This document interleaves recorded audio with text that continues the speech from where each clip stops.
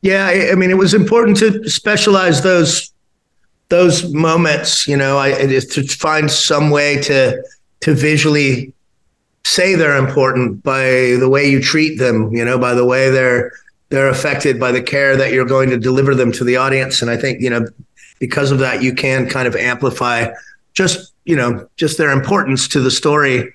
Otherwise, it's just an action scene, and we've seen lots of them in the apocalypse. So you have to save kind of certain things for that moment.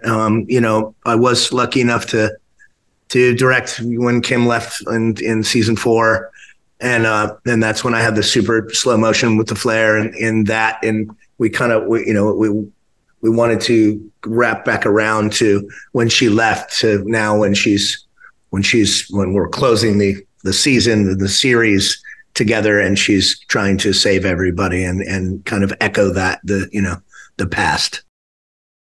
That was Michael E. Satrazemis, executive producer and director of the last episode of Fear the Walking Dead, as we talked about where some of the characters stand heading into that finale. And this is Sci-Fi Talk, the podcast on how sci-fi, fantasy, horror, and comics help us explore our humanity. Here is Michael E. Satrazemis. Oh, Michael, wow. I mean, I've been covering this series since the very beginning, from San Diego Comic-Con until now. And it's the thing about Fear is always taken a lot of different twists and turns, and that's what I love about it. And speaking along those lines, talk a little bit about the relationship between Troy and Madison. That was not what I expected. I'm so glad you kind of didn't go the route that most people would have expected you to go and kind of went your own path between them. And I think it fleshed them out a little bit. Talk about that.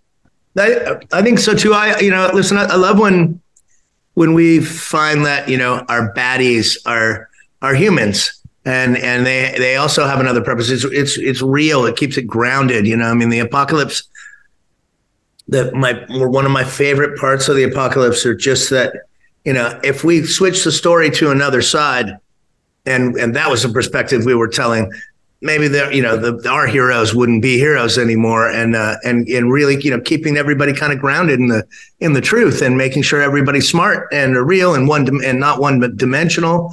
And I didn't get to work with Daniel, that he wasn't around in season 4. I think he's a fantastic actor, so getting him back, I think he lights things up, and he was super pumped to come in and do this, and I was really thankful that I got to have some storyline with him. More on Fear the Walking Dead in a moment. I like that both of them have their shades of gray. It's not just that Madison is squeaky clean either. Oh no, by no means. By no means. Both represent, both sides of things. They're doing plenty of bad and but for good. And then sometimes, just because they have to decompress. I think the apocalypse, that's the cool thing about it is, playing around with evolution is the pious, righteous man who's willing to save the weakest link really the best person anymore for the apocalypse, because they're going to risk everybody else. And anyone that's alive right now is somebody to be reckoned with this deep into the apocalypse. So nobody's clean, No, nobody is. Everyone's got blood on their hands, Yeah. A character who I think has had a fascinating arc is Coleman Domingo's Strand. Just speak about him, and what the episode Anton was just like, wow, that was like a really powerful episode for him. Yeah, there's nothing Coleman Domingo can't do. Inside of fear, outside of fear, everywhere. The guy is conquering creation on every level. His character Strand, the character arcs of Strand, he's up and down and in and out. The reinvention of himself constantly was amazing, and it was. When I read that first episode, I think I heard the pitch or read the pitch first. But when I read, we're not going to see Victor for 5 episodes, 6 episodes, and then we're going to see him inside a community speaking German. you get excited because Coleman's going to bring it, and he's going to show up and have done the job, and having an entire family watching him try to deny the knowledge of knowing Madison. And seeing him trying to process the pain but committing to it, like those kind of scenes are just amazing to watch. I mean, especially Kim and Coleman have such a long history in this show. I think you could probably take every one of their scenes together back to back to back and just go and be mind blown. They both ignite each other. And and they really bring the best out of each other in every one of those scenes. So just reading that storyline, you're going to get taken for a ride, selfishly as a fan, not as a person who gets to create it. You're super excited because it's going to be great, but you want to watch it, Yeah. You want to feel it. And when you read certain pairings and certain scenes and storylines that, some of these actors are going to bring it to a place where you're going to get to have some hard feels. For Daniel Salazar, wonderfully played by Ruben Blades, who's just amazing in this show. Do you think he is pretty much so disillusioned that he can't trust anybody anymore? I don't know. I think he's trying to move on to the core of who he is. What I like about the ending, what I thought was beautiful and true to the apocalypse, was that we're not riding off into the sunset. We're riding off into a potential future. Everybody is divided, but they are taking a brief moment to have a moment with each other, with Strand, maybe a little bit of resolution, even if there's still not a total understanding there. There's an acceptance of each other. And I think, I feel that Daniel's going back to the core. He's going back to Luciana. He's going back to, who he wants to protect, who he can, and who he wants to trust. And he wants the simpler life. He doesn't want to have the complicated life that brings out all of the other aspects to him that he doesn't want to be anymore. He doesn't want to be the soldier. He doesn't want to be, I think he had a lot of resolve talking to the child soldiers and the parents, and when he was on his knees and trying to really lay out what it's like and what he's been through, and not wanting that anymore. We had a lot of conversations with just don't, you guys all do what you have to do. I have to do what's for me now, and hoping that Luciana is still in there. So I think he's got his mind back. I think he's shaped what will work best for him in the future. And if it's not everybody, that's okay. That's how we are in real life anyway. But I love that he has that dear affection for Luciana and that love. And I don't think anybody can be fully disillusioned with still carrying that kind of heart towards somebody. More with my conversation with Michael E. Satrazemis in a moment. That's a very good point. You directed the finale, and one of the no specifics, but I think what you did with the camera and the lighting in one specific scene when they're fighting the walkers, and it's almost looked like torchlight or something. It was beautifully done. I'm glad you kind of went in a different direction for that scene rather than have the usual straight on kind of fight that we're used to seeing. Yeah, it was important to specialize those moments, to find some way to visually say they're important by the way you treat them, by the way they're affected by the care that you're going to deliver them to the audience. And I think, because of that, you can kind of amplify just their importance to the story. Otherwise it's just an action scene, and we've seen lots of them in the apocalypse. So you have to save kind of certain things for that moment. I was lucky enough to direct when Kim left in season 4.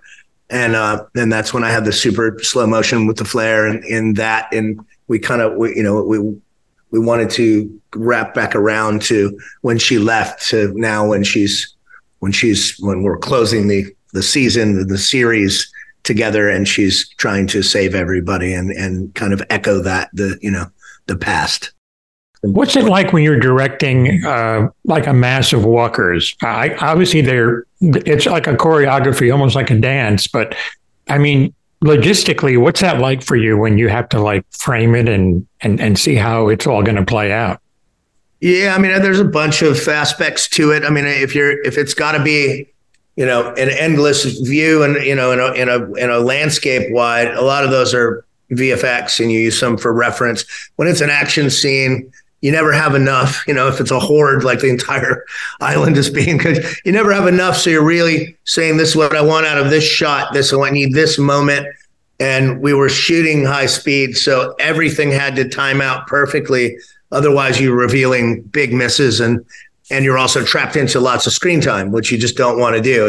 So you need somebody screaming while they're looking at the other person at the same time the axe hits. So we tried to break off exact sections, a little 1.5 second beat, and stack all of the action. We have an arm breaking through. We have an axe coming out of a hole, and then a face coming forward to the hole, and everything had a timeout perfectly. So that 1.5 seconds has as much story value to it. You see the nets breaking down. You see one walker's dying, but it's being replaced by another. Somebody's reaching through. Somebody can see that the other person's about to be attacked, and and really choreograph that. So I think, to do it really right, you kind of have to almost get hyper detailed, or you're just shooting tons and hoping that you can pull segments out, and I don't like doing that. I like knowing that we have the win and we have the special moments and all of the pieces, and and also just because so much emotion is tied to all of those, we're trapped in here. Okay, we're winning. Oh no, it's falling. We're literally creating our own demise by trying to keep the force of the walkers. So the nets are falling. Now they're breaching. We're all going to die. You need to kind of craft all of those sections in 1.5 minutes, slow motion sections, so that you have them, in the edit. So it was, it was being very, very detailed, kind of hyper focused. But most of the walkers are my hero stunt walkers. We've been doing over and over again. We've been repeating them. They've been all season. So kind of a shorthand. They're on full time because they are amazing. The actors, when they're not on screen, they're still going for it. It doesn't matter. So, when you have that kind of buy-in and that kind of commitment, you really can craft things to that level. Well, just in closing, for me, it was a very satisfying ending. One major surprise that I won't talk about, but I think the fans will really appreciate. And I can only imagine what it was like when you yelled cut for the last time, and that's a wrap. Yeah, it was it lasted for a couple hours. That right after that moment, nobody moved. We stayed together and we talked and hung together. It was it's beautiful. Shows don't last this length anymore. Television's changed so much. I mean, who knows what the television's about to change again. So the industry is. So we'll see what shape it takes. But it is special to end a show of this length, and it was important to all of us. We talked about it before we started shooting, through the entire shoot, and everybody, bought in, and we were together, and it was very beautiful. And I also feel that it was a very rewarding ending, and it felt complete, and it made me be okay with processing the end. I mean, hopefully there's, well, I've already had a couple of new beginnings, but there's, there's going to be a new beginning, but you really, something this long with this many people that you love, you have to cherish it and do it right. And it was pretty profound, the end. Yeah, it was. Congratulations on this series and tying a bow around everything. I really enjoyed it. Best of luck. Obviously, a talented crew and cast, and yourself and the other writers are just really crafted an amazing saga. And people have thrown this series under the bus, and I've been pleasantly surprised right from the beginning all the way to the end. And you've done things that even the original series didn't do. So thank you for that. Oh, thank you, Tony. Yeah, the Fear was lucky to be able to take big swings, and they sometimes they divide the room, a lot of my favorite episodes that I directed, I chose knowing it was going to divide the room 50-50. But the experience of being able to take those big swings and create like that, I wouldn't change a thing. Fear the Walking Dead airs on AMC and AMC Plus. Sci-Fi Talk is a great podcasting gift, not only for yourself, but also for friends and family. I have over 800 episodes commercial-free, uncut, and even special programs, with more to come, too. Best part about it, it's free for a lifetime. Click on the link in the show notes for that free lifetime access. This is Tony Tellado.